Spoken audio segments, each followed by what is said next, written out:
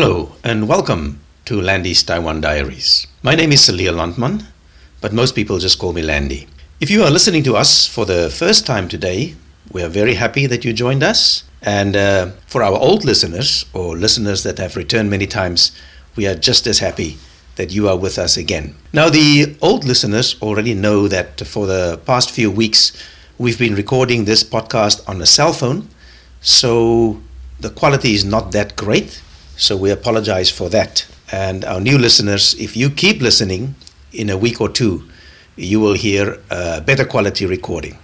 But for today, we still have to do it on the cell phone. So the latest news, as you might remember, for the last 2 weeks, I've been doing quarantine in a quarantine hotel. And the news is that I'm out. I'm recording this in my own house, which is just across the road. So this morning at about 9 o'clock, I grabbed all my stuff and walked across the road to my house. And here I sit now in my own room. Now, let me just tell you what happened in the last few days of quarantine. Actually, there's one thing I wanted to tell you before I get to that. That is about something that I did while I was in quarantine. Now, when I grew up, my brother and I lived in an outside room. The room was actually linked to the house, but you couldn't enter the room from the house. You had to leave the house and then go into another door. So this was like a boys' room, and there we could do boys' stuff. Now, most of the time, we just fought. We always pretended that we were WWE wrestlers and we would throw each other around, and inevitably, I would get angry and lose my temper and then attack my elder brother, and he just had to defend then because I went completely berserk. And then after we've been doing this for a while, my mother would come in and ask us to please stop. Anyway, that's not the point. The point is, in the house, we only have had bathtubs, but in our little outside room, there was a shower.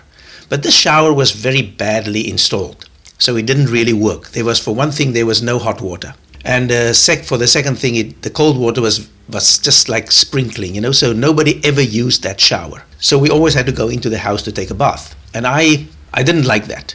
So after high school, when I went to the army, and after the army, when I went to live in the university dormitory, there were showers, and I really enjoyed taking a shower. And I said to myself, I will not take a bath again. But what happened this past 2 weeks, at night after I took a shower, there was also a bathtub in my hotel, my quarantine hotel room.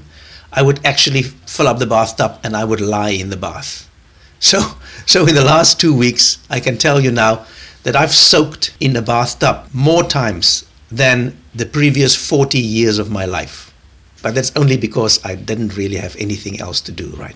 Okay, so that's just something that I did. At night, I soaked in my bathtub. That took up a few minutes. Because let me tell you, 2 weeks can get very long if you have to stay in one little hotel room. So the night before I left, or the day before I left, that was now 2 days ago, a little bus came to the hotel, and I was called to go down to the basement. And there the government did another PCR test on me just to make sure that I don't have the virus, which by now was pretty clear. But I told you before that this whole quarantine testing organization is extremely well organized. So it is very well done. You zip down, you get your PCR test, and you're quickly back in your room because you are still considered to be under quarantine. So that was done, and then for the rest of the day I was like getting ready to move out. And you know how somebody who has been in jail for a long time, sometimes they are nervous to get out. And sometimes because they've been in jail so long, they cannot really adapt to the outside world. They don't feel safe.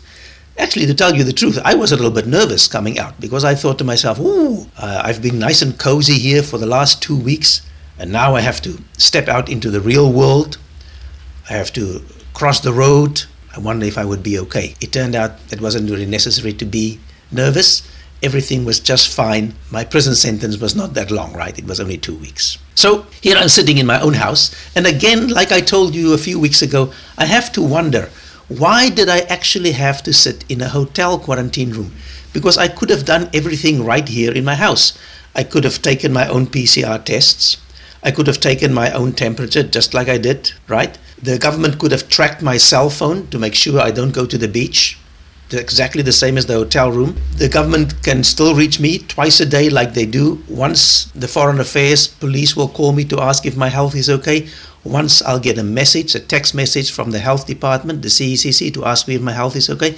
All those things could have been done with me sitting in my own room and saving a fortune. But that's beside the point. So I stayed in this quarantine hotel room for 15 nights and 14 days. And actually, the fact of the matter is that in Taiwan, they don't follow the science when it comes to COVID. The Omicron variant, which is now the dominant variant in the world for more than 90% of all cases, is Omicron.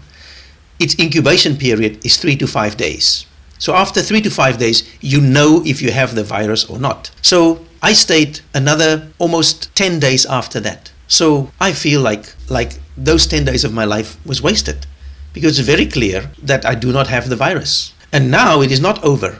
I'm now out of the quarantine hotel, but now I'm on a 1 week self-health monitoring. And this 1 week still has rules of its own. For example, I'm not allowed to go to restaurants. I'm not allowed to eat out. I can't go around my business. I'm not exactly sure why the rules are what they are. I'm allowed to take public transport, but I'm not allowed to go to a restaurant. So it's a little bit strange. Again, I don't think the science are followed very well here. So all these rules are still in place that I have to follow. And again, we have to keep in mind that the Omicron virus, when it gets you, it doesn't kill you. The chances are virtually zero that you will die. The chances are very, very small that you'll get very sick. The Queen of England has COVID now. It feels like a light cold, a mild cold. She goes around her business. She tested positive for Omicron. So I just wonder, as I mentioned in the past to you, that all this trouble, all this costs of quarantine hotels and rules and tests, which, by the way, the PCR tests are not cheap, right? All these things have to be done, and all of that just to prevent a few people from getting a headache and maybe a sore throat. I'm just curious, because the symptoms are not that severe with Omicron. The good news is that from next month, the government is thinking about shortening the quarantine period from 14 days to 10 days. And if it goes well for a month, if there's no wild increases, then they, in the next month, which will be April, right? Then they want to bring it down further to just 7 days. So that is some good news on the horizon. And just yesterday, I saw in the news that the minister said Taiwan is slowly going to open its borders. Business travelers can already come in very soon, and soon tourists will be able to come in, because it is just not possible to continue like this forever and ever. The country has to go back to normal. Like, for example, in England, everything is completely back to normal. People don't have to wear masks anywhere. You don't even have to isolate if you have the virus. You can stay home. They suggest that you do stay home if you have the virus, but you don't even have to isolate. So it's an absolute back to normal over there. And the funny thing is, they have lifted many of the rules earlier, and there's been no huge increase in the number of cases. They still have many, many more cases than Taiwan, but there's been no increase. So all these rules and regulations seem like they do not make that much of a difference. So that's something maybe that Taiwan can also think about. I now have a very strong opinion about this, because I was locked up for the last 2 weeks, and I felt it was not really necessary. But those are the rules, and we have to obey them, right? So that's where we are now. Tonight I'll start working, and for the first time in 5 weeks I can actually go and work now.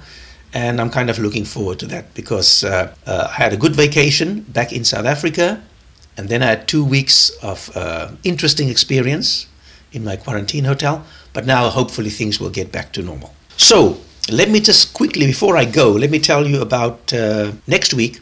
Next week we're going to have one more episode of the podcast that was actually done in Cape Town a few weeks ago. I recorded it in Cape Town. It's an interview that I did for you. I'm not going to tell you what it is, because I want you to join us again next week. So next week's podcast will still be, the quality will not be that great, because it was also done on the cell phone. But then the week after that, everything will be back to normal. But that is the episode for today. We hope you enjoyed it. And until next week's episode, then, goodbye.